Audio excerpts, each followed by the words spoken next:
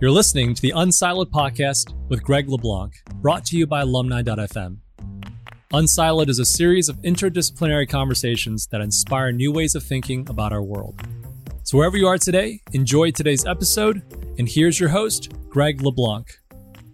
Welcome to Unsiloed. This is Greg LeBlanc, and I'm here today with William Deresiewicz, who is the author of a number of books. The most recent book is a series of essays called The End of Solitude, selected essays on culture and society. Also, perhaps most famously known for this book called Excellent Sheep, The Miseducation of the American Elite, and The Way to a Meaningful Life. Also, this book here, The Death of the Artist. And I guess, was this your first book, Jane Austen Education? It's my first commercial book. I also have an academic book from when I was an academic, yes. Yeah. Now, I think I first want to start off by talking about your experience at Yale and the circumstances under which you left Yale. But I think the bigger picture, I remember it was in 1987, I guess it was the fall of 87, when I read Alan Bloom's book, right? I remember when it came out. Yeah, that's when it came out, yeah.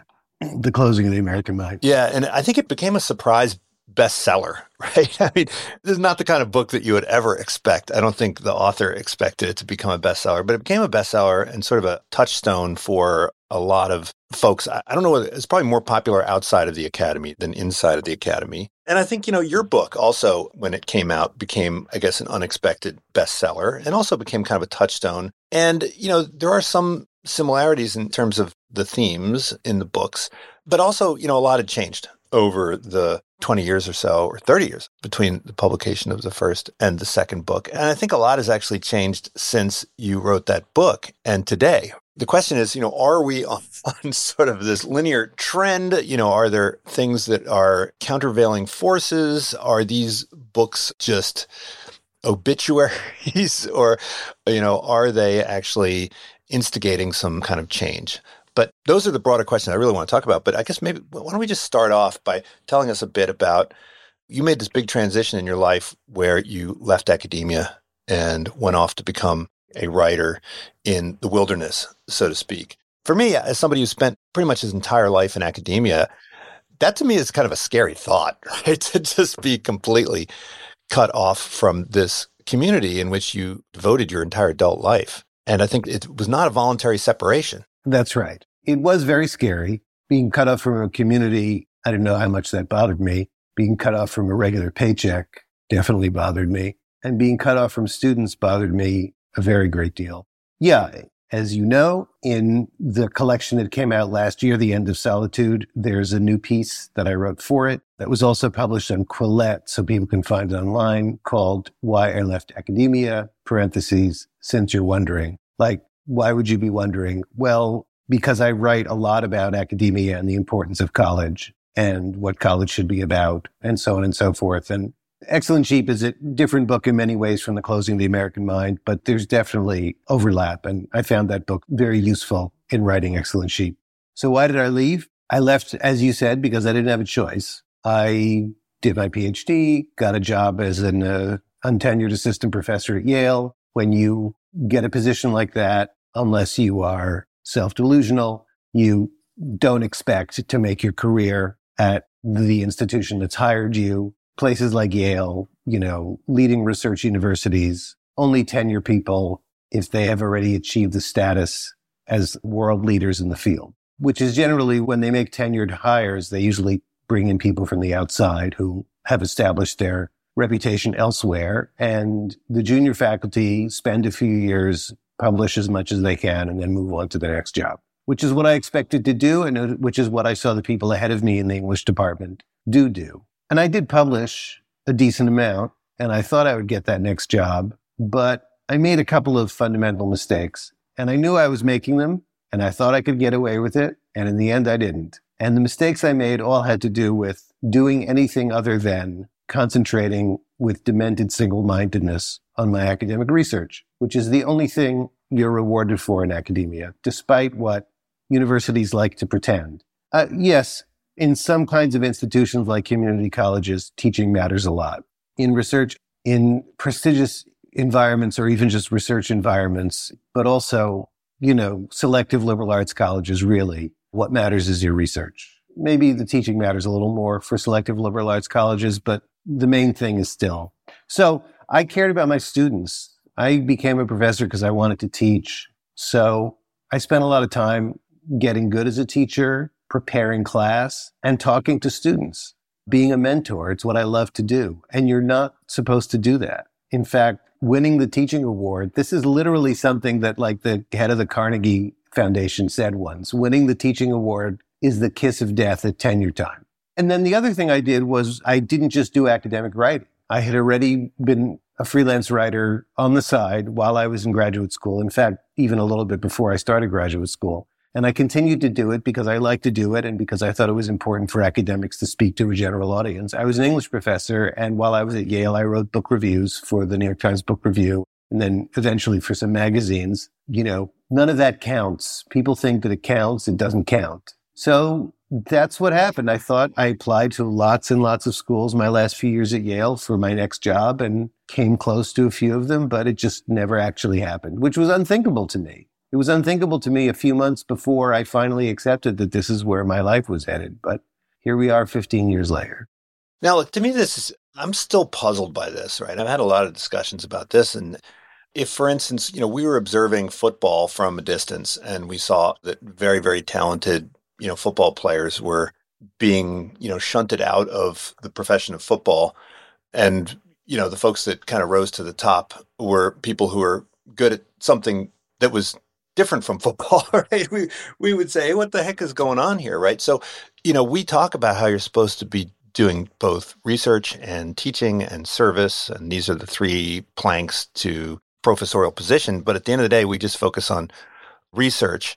I guess there is some kind of functional logic to that, and the functional logic would make a lot of sense if, for instance, the majority of the funding for the university came from research. So if we were getting all these NSF grants, and the NSF grants were fueling the budget, and the only way to get NSF grants was to, invent new particles and stuff like that. That would kind of make sense. But what's happening in the English department, for instance, that research is not generating any revenue, and it's not helping to train the students for their careers as investment bankers and management consultants. If anything, it might be, I would think, impairing their capacities in those roles. So how do we explain this? Well, I don't necessarily agree with that. Okay. But certainly the research that the English professors do isn't helping them, right? I mean, but you asked the right question. The question is, in your analogy, how do we define football? What is football in the university? What is it that the university is supposed to do? And actually, I think more than any other institution I can think of, universities serve multiple purposes for multiple constituencies. And this is part of the problem, or at least it's a tension that always needs to be managed. But I don't think it tends to be managed very well. For reasons we could trace historically, the modern university, which comes into its own in the United States, it comes from Germany, but in the United States, it's the late 19th century, is, as it's sometimes called, a knowledge factory, right? That's its role in society, is to produce knowledge or research. And it's research on a certain kind of scientific model.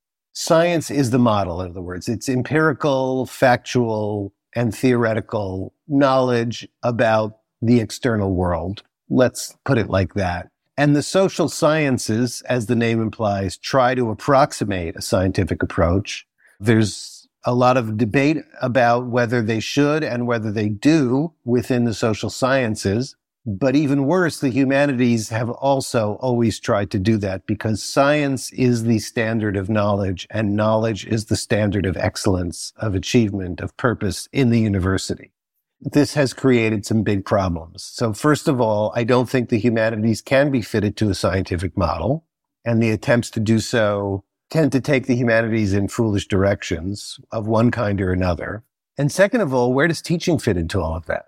And that's been a question, ever since the late 19th century. A lot of professors and departments conceive of their roles simply as training future specialists in their fields, which is more appropriate in STEM fields and not appropriate at all in humanities fields. And I would say, I said this when I was at Yale, and my colleagues literally could not hear me say this. I would say, our purpose as teachers of undergraduates, which is mostly what we taught and what you and I are talking about, our purpose is not to produce future graduate students. We graduate, say, 100 students. We have 100 majors a year then. I'm sure it's nowhere near that number now. And maybe 5 of them go on to do PhDs in English Lit. And we wouldn't even want more than 5 because those 5 are going to have enough trouble finding jobs. So what are we doing for the other 95? And nobody had an answer because nobody ever thought about it.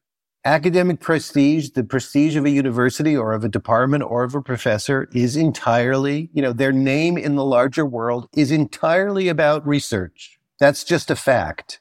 It's not about the quality of teaching. As far as students are concerned, students have been completely, there's actually a great book about, it's the only history so far, came out 2-3 years ago, a guy named Jonathan Zimmerman at the University of Pennsylvania. It's called The Amateur Hour. It's a history of college teaching in the United States. And the big message is it's always sucked and students have always complained. But at the end of the day, what students really care about is the degree, is the credential. And as long as they get the credential employers complain too, but not enough to make a difference. They still keep hiring people and they still keep complaining and the system keeps going on as it is.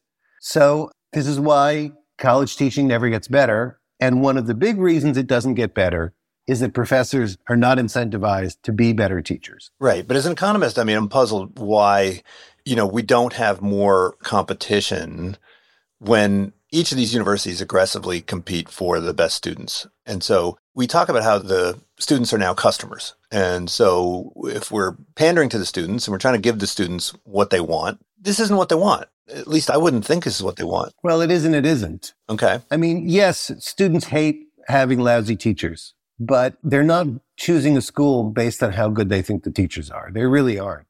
Kids who go to selective liberal arts colleges, or even just not selective liberal arts colleges, they may care more they probably care about a certain kind of communal experience where they are having more contact with teachers, among other things. But that sector is quite small. The thing that people like to repeat is that you could take the student bodies of the top 100 liberal arts colleges, places like Amherst and, the Claremont colleges, the not universities. You could take those 100 student bodies and fit them all in the University of Michigan football stadium at the same time.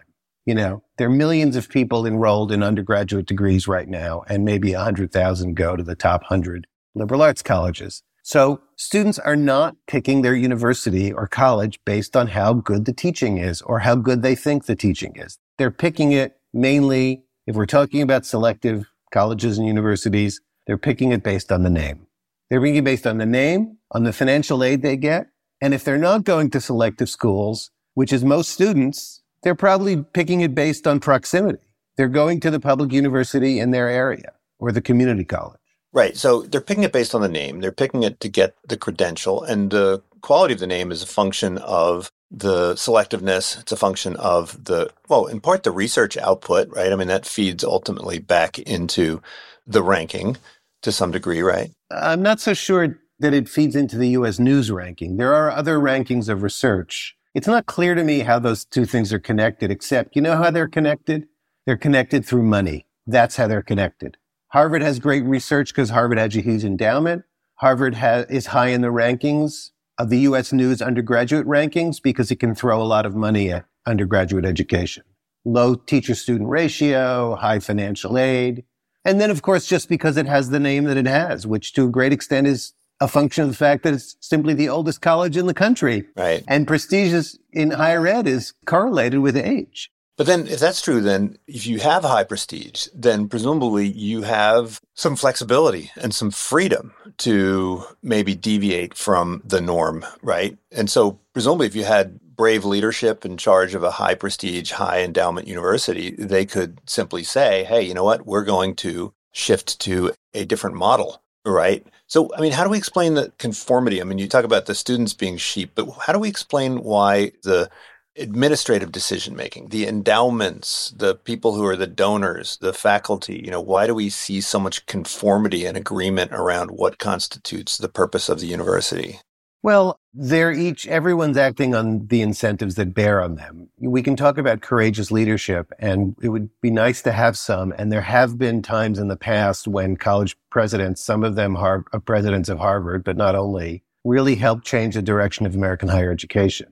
We don't have that now, and we can talk about why. But fundamentally, no one's unhappy None of the people you talk about, you just mentioned, administrators, donors, no one's unhappy with the situation. They think it's great. I mean, they probably tell themselves that the teaching is great because they don't know or they're kidding themselves, but fundamentally they don't care. And the students, if you're a student at Harvard, you're very happy that you're at Harvard. You may be unhappy with the fact that your class is being taught by a postdoc, but you're thrilled. You're going to graduate with a Harvard degree. Harvard isn't going to change its model, and it's certainly not going to change the model to say, Harvard faculty, you need to spend more time in your teaching. If anything, they spend less and less time all the time. I think Harvard went from 4 courses a year to 3 courses a year some time ago for their faculty because they want to hire the best people in the fields. And the best people are researchers. That's what it means. And what will incentivize them to come, other than the Harvard name and the fat salary, is you can do less teaching here than at other places. You never have to talk to one of your students if you don't want to. And they don't. Many of them don't. Well, now look, in other parts of the world, we have a division of labor. And, ever since Adam Smith, we've been talking about specialization. And it seems like with the behavior, the revealed behavior of academics is that they don't think that there necessarily is a correlation between good teaching and good research. But it seems like we still have that shared belief. You, in both of your books, bemoan the kind of emergence of the kind of adjuncts or the professional teachers. But, why couldn't we get the best of both worlds by simply saying to our researchers, look, just go do your research and we'll get the prestige associated with that. And then we'll have these folks who are professional teachers and they'll, educate the undergraduates. Would that in some way jeopardize the other objectives of the university? It seems like business schools do that to some degree. I teach probably 20 classes a year, right? And I don't publish. And that seems to work okay in business. Why don't we see that in, say, the humanities or the social sciences? In other words, have adjuncts that instead of being downtrodden, beleaguered, underpaid folks, actually get prestige and respect for what it is that they do. That's exactly what I think we should do. And people have talked about it. Have a separate teaching faculty that's equal in pay, prestige, and institutional power to the research faculty. Or you could have kind of hybrids where, you need to do some of this, some of that, or all of this or all of that. But then, it has to all add up to the same thing, but it could be however, or separate, whatever. No one's ever wanted to do that. I think there's a feeling that it needs to be the experts who teach. I think that's foolish, certainly with undergraduate classes. Maybe your capstone seminars in the major, you want people who are on the leading edge, et cetera, et cetera. But in fact, the best teachers are often not the faculty, and rather not the appointed professors. There's actually a whole class of academics that people don't talk about very much. That's something like a third of the entire faculty. They're not professor rank, but they're also not adjuncts. They're full-time, non-tenure track faculty, typically on, 1 to 3 or 5 year contracts, who are really de facto teaching faculty, but they're not equal in pay or prestige or job security. And I think that professors, even if they don't like teaching, they sort of want to be the teacher, the professor of record. It's kind of part of their self-conception. So I think that's why it's never done. And again, because universities continue to pretend to themselves that they do care about teaching and that their regular research faculty are competent teachers. Nobody actually wants to see the reality. Yeah, sometimes I when I listened in on some of the faculty conversations at my school, the research faculty bemoan the fact that there are so many non-research faculty, but whenever the proposals... Do they? Yeah, but when the proposals come up to kind of, reduce their numbers, well, that means you got to shrink the tuition-paying students, and then that means you got to shrink everybody's salary, and nobody likes that. And so nobody seems to be happy. No, or it just means that you have to teach more. Yeah, no, that's not acceptable either. You're the first person, I believe you, but this is the first time I've ever heard anyone say that the regular professors complain about, it's like they're doing your work for you. If you don't want them around, just do the work that they're doing. Yeah. Well, I've heard a number of stories about a number of models about how education is primarily all about signaling, right? So the reason why you go to university now is so that you can get your credential. And most of what you're doing before university is getting the credentials that help you to kind of get the credentials. And, my understanding of signaling is that, you signal in order to get something. And okay, fine. But at some point, you're supposed to get that something instead of just getting admission to the next round of signaling, right? I mean, have we gone to a world where it's kind of signaling all the way down, right? You just spend your entire life signaling and you spend your entire life accumulating credentials. I mean, have credentials become just a ticket to more credentials? Do we need to go all the way to the end and say, make people ask the question, like, why are you doing this in the first place? And then hopefully work backwards to unravel the system of nonstop credentialing? No, I don't agree with your analysis. I mean, I agree that it is an endless pursuit of status. That I agree with. And it's often an empty pursuit that makes people miserable and makes everybody around them miserable. But no, once you stop going to school, whatever that is, after high school, after college, after graduate school, those credentials then cash out literally in a job. That's what the signaling is for. It's to get a job. And so people are accumulating those credentials so they can get lucrative jobs. And they do. And it's money and it's status and sometimes it's power. So I don't think it's signaling all the way down. But we can ask, yes, like I said, we can ask about what are the psychological drives behind it and whether it's leading to any good personally or socially.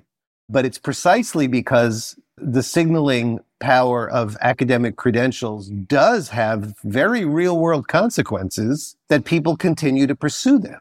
And I wouldn't tell somebody not to go to college because if you look at average lifetime earnings, the difference between college graduates and non-college graduates is vast. But I think if you're an employer, right, yes, you want somebody who has signaled in a credible way that they have certain competencies. But why would the current content of an undergraduate education be the content that would necessarily provide the best signal?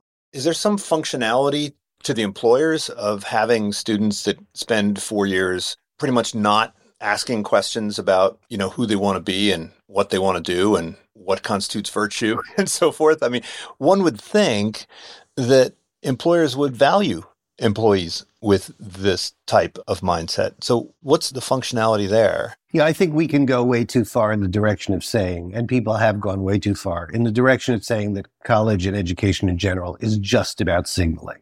I think that's foolish. I mean, yes, I certainly want college to provide a better education than it generally does, and I would say the same thing about high school. But you use the word content. There is plenty of content to a college education. And, again, I think it's a deeply flawed system, but I think people do, on average, graduate from college with a lot more mental equipment than they graduated from high school or than people who just went to high school. In some fields, it's very clear. If we're talking about technical fields, STEM fields, employers they do want what you learned in college now. And you could say, well, that knowledge is going to be obsolete in 5 or 10 years. And I'll say, yeah, but they're not hiring you in 5 or 10 years. They're hiring you now. And you're not going to be working for them in 5 or 10 years. Or if you are, you're going to, continue to learn on the job. In terms of non-technical fields, I think you are learning. You are, or at least potentially should. Again, there's so many different students, so many different schools. A lot of schools are crappy, but if we're talking about selective colleges and universities, again, I have lots of complaints about them, but I think it would be silly to say that you're not getting anything out of it. Ideally, you're learning how to learn. That's the most important thing. So, you can continue to retool yourself, but you're learning communication skills. You're learning, there's a very strong socialization element.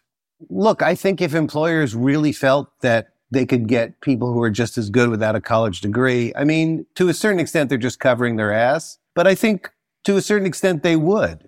And, people like to talk. People like Peter Thiel like to talk about, I'm going to hire people. Well, then start doing it. Okay. Let me see you actually do it. Well, so now in your book on Jane Austen, you described, I think it was something of a pivotal moment in your life. Now, you had already decided to go to grad school. And so you'd already decided to switch into the study of literature. But when you read Emma, I mean, you had a moment of self-discovery.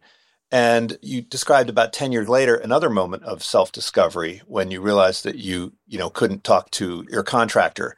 And, when I read about the story about... In a different book. That's an excellent shape, yeah. Yeah, in a different book. But when I read the Jane Austen story, after reading that story of you in your 20s, I would never have predicted the moment that you described in your 30s. I would have thought that what happened to you in your 20s, that moment of enlightenment, would have made that future moment impossible. So, what happened? I mean, to what extent was your study of literature and the way in which you studied literature working at cross purposes? Why did the moment of enlightenment that happened to you in your 20s, it seemed like it didn't completely stick, or it didn't continue to evolve in that direction? Was there something that, being in academia did to you that made you less capable of interacting with normal human beings, right? Or human beings from outside of the elite circles of academia? No, I don't agree with the narrative you're laying out at all. Enlightenment doesn't happen all at once, okay?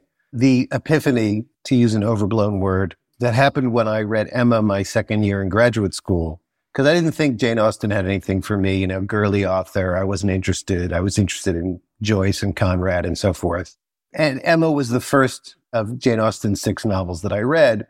And the moment was really about learning that I could see myself in a female protagonist, that I could see myself in someone who was different from me. I didn't have trouble doing that because I was an academic. I had trouble doing that because I was a human being. And I think that's just naturally how we are. We grow up with, infantile narcissism. We think we're the center of the world. I had a relatively narrow upbringing, but I think not much more than most people. I did grow up in an Orthodox Jewish community. My dad was an Ivy League professor. I went to an Ivy League college. Okay. They tend to be pretty homogenous environments, especially now. So I think there are a lot of people who grow up like that. So that first moment was about, I'm more like women than I thought, here's this female protect. And then the second moment, which was about 10 years later, was the same kind of moment.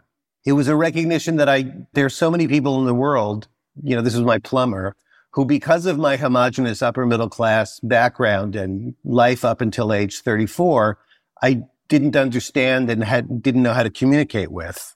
Studying English literature did not make me more like that. What it did was it enabled me to recognize that, because studying literature, which is why I advocated for everybody, I don't mean that you have to major in English, but I think that as a college student, you should definitely read a lot of literature, is because it's all about learning to see the world from other people's perspectives. And if I hadn't done that, I'm not sure I ever would have had that moment where I saw my own limitations and I wanted to fix them.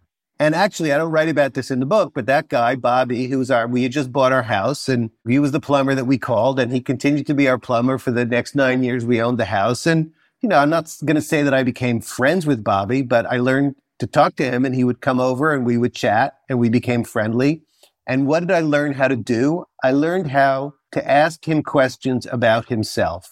Not like weird, deep, awkward questions, but just like, everybody has a story. Everybody's life is a story. And I also learned that everybody's story is interesting and that I have a lot to learn from people who don't have Ivy League degrees.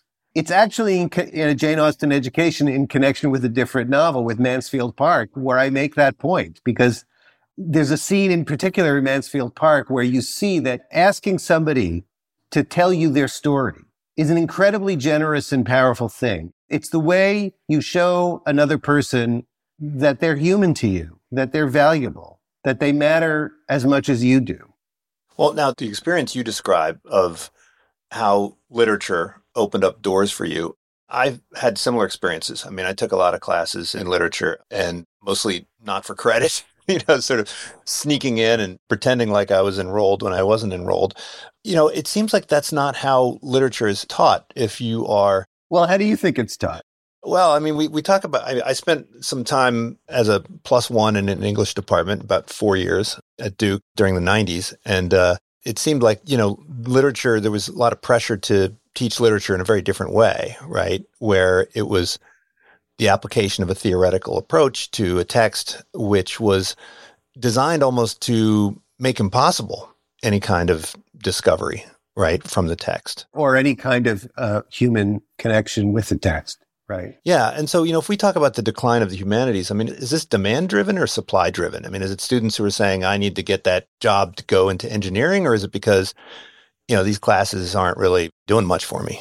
Duke in the 90s, that was the worst of all possible worlds in terms of theory driven approach to literature.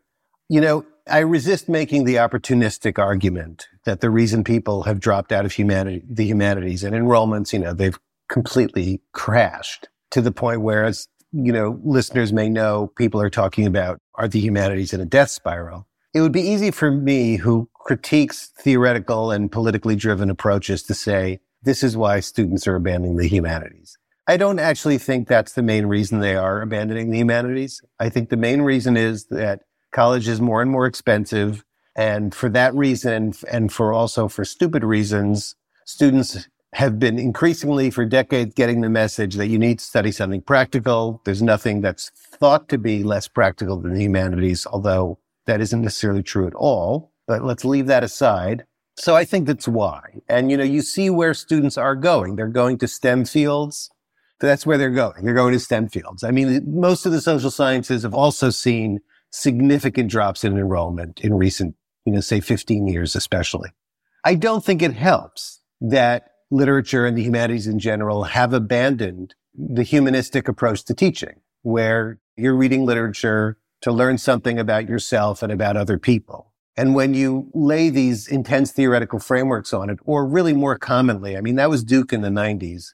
Really, it's become this heavily politicized reading where you're reading, Shakespeare, say, to expose the, cis heteronormative white capitalist patriarchal propaganda that Shakespearean plays embody. Basically evil, the past is evil. I think at a certain point, people are going to say, well, why bother reading these books at all? Like, there was some bad logic, but at least a logic to the idea that, we're all reading, Dickens and Milton and Shakespeare. People have to read it in this stuff in high school. And so we need to unmask the structures of power that they embody. But now it's like nobody's reading them. Nobody would be reading them if they didn't read them in your classes. So why bother teaching them at all? Well, you're going to keep teaching them because that's your job. But students are going to say, I think some students have said, let's just forget about this stuff. I'll go study something else. Well, I mean, there seem to be two critiques of academia out there. And one is that these are just feeder schools for, the capitalist system, just cranking out people to go work in McKinsey and Bain and Goldman and whatever. And then the other critique is that these are indoctrination camps teaching everybody to be radicals. And, can those both be true at the same time? Oh, yes. They can definitely both be true. So is there some underlying logic? Can you tie these two together without being some kind of grand conspiracy theorist? Yes, I've written about this. So first of all, it's important to say that producing employees for the fancy consulting and finance companies, we're talking about the most selective colleges. And we should always remember in discussions of higher ed that the vast majority of the system, different kinds of students, different kinds of postgraduate destinations. Okay, but we're talking about the elite. We're talking about the top 12 or 50 colleges and universities, but they're important because they are creating the American elite. They really do.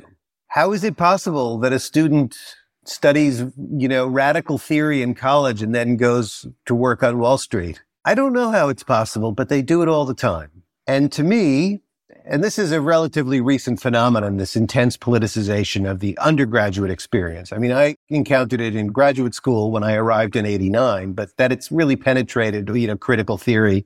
To me, it's just a fig leaf. It's a moral alibi for the individualistic, careerist, competitive, capitalist, meritocratic project that these students have continued to pursue. They're not all graduating and becoming Che Guevara. They're graduating and doing the same damn things they were doing 10 years ago. It's just now they think that they're going to change the world. They're going to dismantle systems of oppression. So then they go and they become the captains of woke capital, right? Of woke Inc. And they have corporate mission statements that are all about diversity, but it doesn't mean a damn thing. Or maybe it means that you subject your employees to diversity training, which employs, the 5% of students who aren't going to Wall Street because they really do want to change the world. What do? They become diversity trainers. So now there's a whole industry, a multi-billion-dollar industry of former liberal arts students who are going around basically making everybody miserable because it's totally counterproductive. So that's my answer. They slot together rather comfortably. Now, in Excellent Sheep, you spend time also talking about parenting. It's not the main thrust of your book, but it's a logical kind of flow back from what the admissions folks are looking for. And, it seems almost impossible for people to check out at any point in this system. If the parents don't teach their kids and raise their kids to be these extracurricular super people, then they don't get into the universities. And if they don't get into the universities, and they don't get the jobs and so forth. So, is it possible to be independent? I went to university around the same time you did. So it was before, I think, the worst of these. And my approach to education was, I'm just going to become as educated as I can. And it's somebody else's job to figure out what pieces of paper I get as a result. I don't know. Somehow I managed to pull it off. But of course, it didn't result in a research academic position. So to just sort of check out of the system and make education your goal, it seems almost impossible at this stage. I don't think I would have been able to survive and thrive in today's academic world if I had taken the approach that I did. I agree. I think it's a lot harder for students. What I will always say to students is you have much more freedom than you think. It will involve making trade-offs. If you pursue education, fulfillment, purpose, happiness, you're probably going to have to give up some amount of status, wealth, and security. But if you do the opposite, it's also a trade-off. You're going to maximize status, wealth, and security, and the trade-off is going to be you're going to have less fulfillment, purpose, and happiness. We have surveys of people in high-status professions that show how miserable they are. But the student has the freedom to make those choices. They certainly have much more freedom to go to a different kind of college than the one their parents are pushing them towards. I mentioned in the book that there was a study. It was actually done twice, the second time with a much larger sample because nobody believed the results the first time, where they matched students who went to elite colleges with students who got into elite colleges but went to not elite colleges, usually for financial reasons.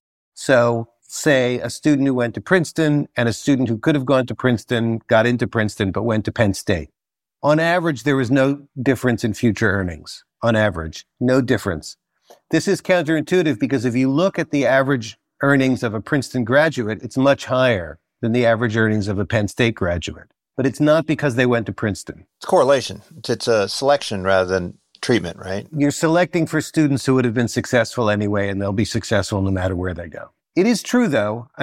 Just sort of the brief way you described your path, if a student is really a seeker, cares about learning, is less worried about accumulating credentials, they can do it. But it's harder because college costs more, because everything costs more. Some people still make that choice and are happy having made the choice, even though it's a struggle. But it's a struggle that they're willing to put up with because they can stand their lives. Well, does that sort of start at the parenting stage, the inculcation of some curiosity or desire for the pursuit of whatever it is, truth, beauty, and goodness?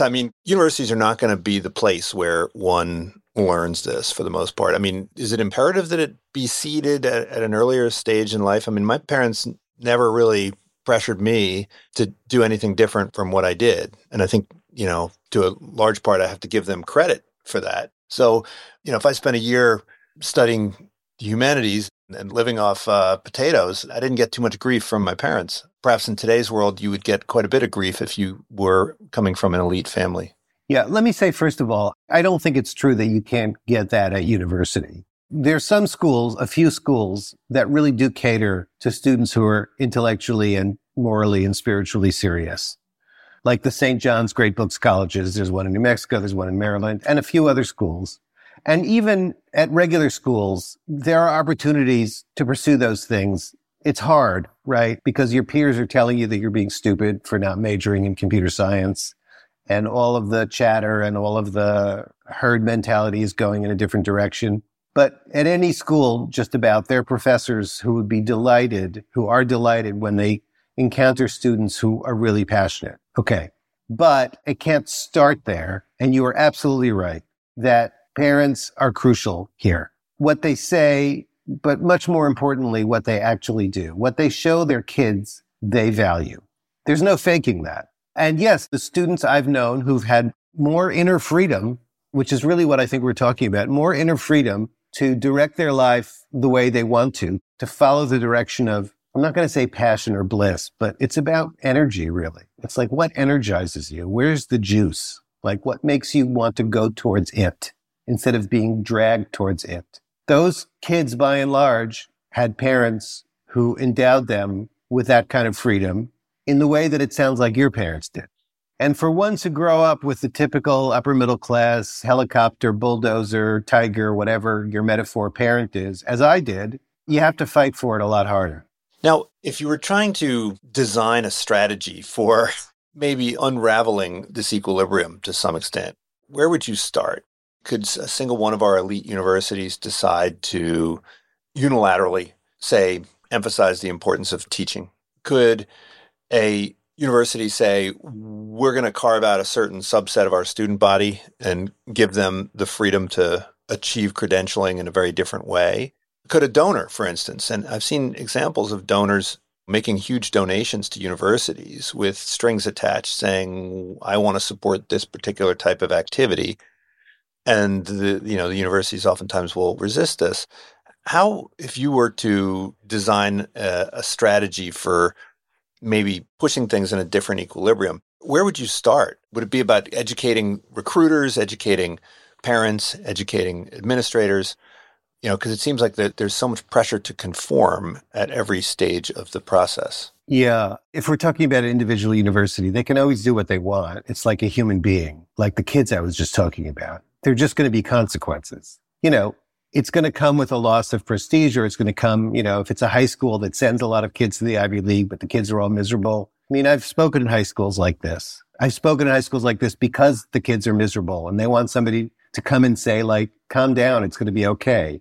But then they never change. It doesn't help. I mean, it helps the students who hear me, but it doesn't really change anything because the high schools, they have a business model. It's about getting large amounts of money from wealthy people with the implicit promise that your kid's going to get into an Ivy League or equivalent school. And if they do things differently so the kids are learning more and are happier, but aren't getting into the same kinds of schools, the parents will take their money elsewhere. So they're trade-offs, which is why, no, an individual university probably isn't going to do this. In fact, the ones that are different are becoming more like the others. The truth is that, to me, the necessary solutions are very big solutions that are probably pretty unlikely to happen. And they're not even specific necessarily to higher education. To me, what's ultimately driving all of this is inequality. It's inequality. The more we sort society into a few winners, big winners, and a lot of losers, the more parents are understandably going to want to get their kids into the few schools that seem to guarantee there's going to be one of the winners. If we had a robust middle class, if you could, support a family and send your own kids to college with one middle class salary, I think there would be much less of this mania. So that's obviously a very big thing to do, but it would also make everything else better. I mean, to me, this inequality is the besetting sin. It is the fundamental problem of just about everything in American life, including all of our political pathologies. That's what I believe. More specifically focused on higher ed, not entirely unrelated, we need to, I'm going to say, bring down college costs. We need to eliminate college costs. We had a system where college was free or very cheap for a long time. The University of California, which was the best system in the world, was free. People think free college is a ridiculous idea, could never happen. It happened. We did it. If we did that, it would change the calculus for everybody about where you go, about what you major in, about what you do afterwards. And it's a matter of taxing ourselves to pay for it, which is what I think we need to do. It also seems, if we're devoting such a huge percentage of GNP to education, there seems remarkably little research on the impact. I mean, we seem to know more about the incremental impact of showing somebody a Facebook ad than we know about the incremental impact of sending somebody to this school or that school, not just in terms of the things that we're obsessed with, like income and career progression, but the things that, matter that we don't measure, like happiness, well-being, fulfillment, and so forth. So why aren't we spending more researching this? It seems like obviously doing A/B testing and experimentation is going to be a little tough, right? We can't just sort of assign a group of students to, this school versus that school. But at least we could start by, tracking some of these other metrics like life satisfaction and so forth. And then maybe, doing more of the kind of analytics that you described where we compare people going to different schools. And then that could result in maybe a different type of ranking system to compete with the U.S. News ranking system, where it says, hey, the students with relatively minimal expenditure leave making huge strides in their lives, both career-wise and in satisfaction, right? But we don't seem to have any data, and we don't seem to have any analytics on these things that matter, even though it represents a gigantic percentage of our lifetime expenditure and GNP. I'm not really sure we could have analytics on that. I mean, you could measure future earnings. Yes, you can do surveys of satisfaction. I don't know how valuable they are, even as measures of satisfaction. But the real problem is that you can't isolate the variables. I mean, I guess you're saying, well, if we had large sample sizes, the variables would cancel each other out, people who are naturally predisposed, et cetera, et cetera. I don't know that we would really get meaningful information, really meaningful differential information that we would find that graduates of, Agnes Scott College near Atlanta are happier on average than people who went to University of Missouri. I mean, I'm skeptical about that. And I think, quite frankly, a lot of harm has been done in education, both at the college level and in K through 12, by trying to measure things, either measuring things that can't be measured, or actually what really happens is that you measure the things that can be measured. Probably you don't do a very good job with that, but even if you do, you're only measuring them because you can measure them, but they're not the important things. Like you can measure future salary, but you can't measure how much you grew as a person. I mean, how do you do that? Yeah, I don't have an answer to that, but it's certainly worth the effort, one would think. Well, maybe it's worth thinking about how you could try to do that. You know what? I will say this. I spoke at Lawrence University in Wisconsin some years ago. Not a famous school, but a really good kind of regional liberal arts college. When professors come up for tenure, they don't just look at teaching evaluations. They contact their former students. So what Lawrence recognizes is that your understanding of how valuable your college experience was is not necessarily very reliable as you graduate from college.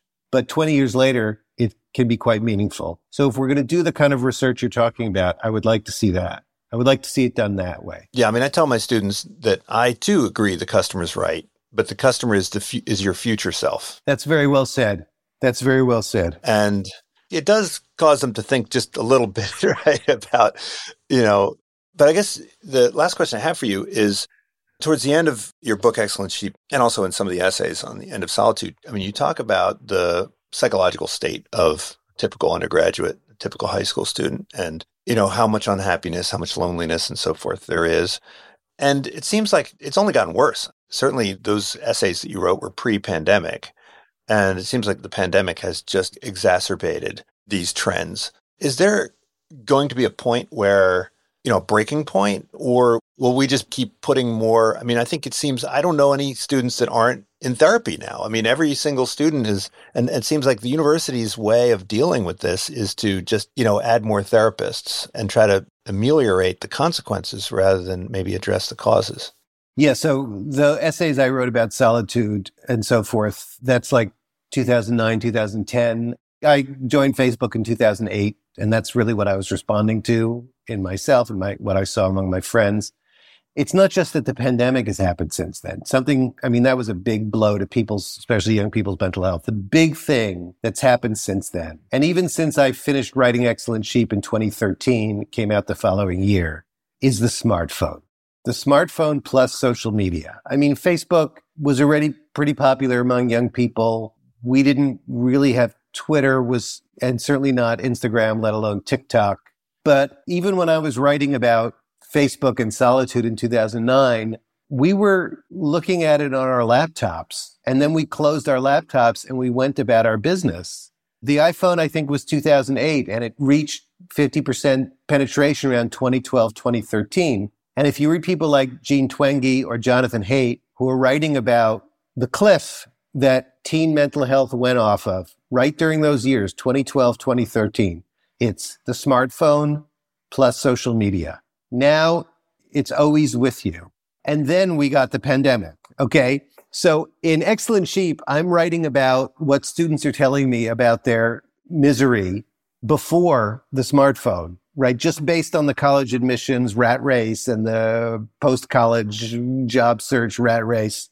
So then we add, we multiply by smartphone, and then we multiply again by pandemic.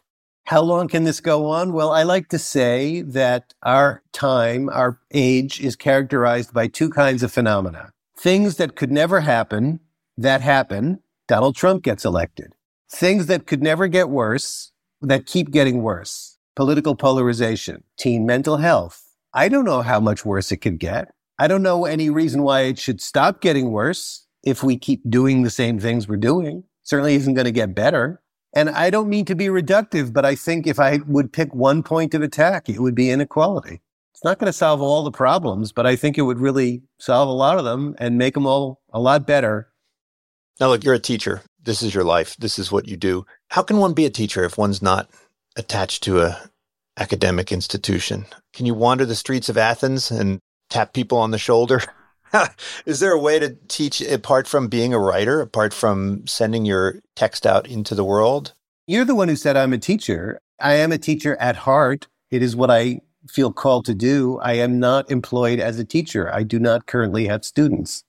I am still in touch with many of my former students, and there are other young people who've contacted me and who I've become a mentor to. And I speak at a lot of colleges and high schools, and I reach students that way.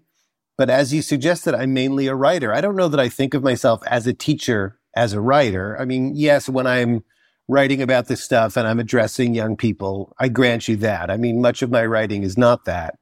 Could I have students outside of an institutional context? Well, I've heard from a fair number of people since Excellent Sheep came out about various kinds of para-institutional educational situations that they know about or have created or have tried to create, and more power to them. They tend to be very small. They often are very unstable. A bunch of the ones that I've heard about no longer exist. I suppose that if I didn't have to make a living, I could wander the streets.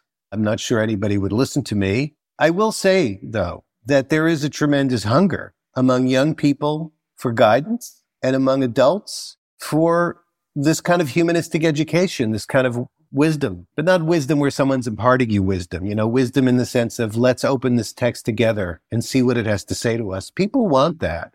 I think a lot of people want that a lot more than have the chance to do it, or they'll, watch an online course, or they'll join a reading group. But it's hard to find the time. I would say a lot of the people who do those things are retired, and now they have the time. Well, Bill, thanks so much for joining me. The latest book is a series of essays. Some of them go way back to your dance critic days and all the way fast forward to near contemporary. The book's called End of Solitude, Essays on Culture and Society. And of course, don't forget Excellent Sheep, Death of the Artist, and the Jane Austen Education, which I really enjoyed. And it made me want to go back and reread a bunch of the Jane Austen novels that I read a long time ago. Thanks so much. You're welcome. Thanks for having me on. Thank you for tuning in to the Unsiloed podcast.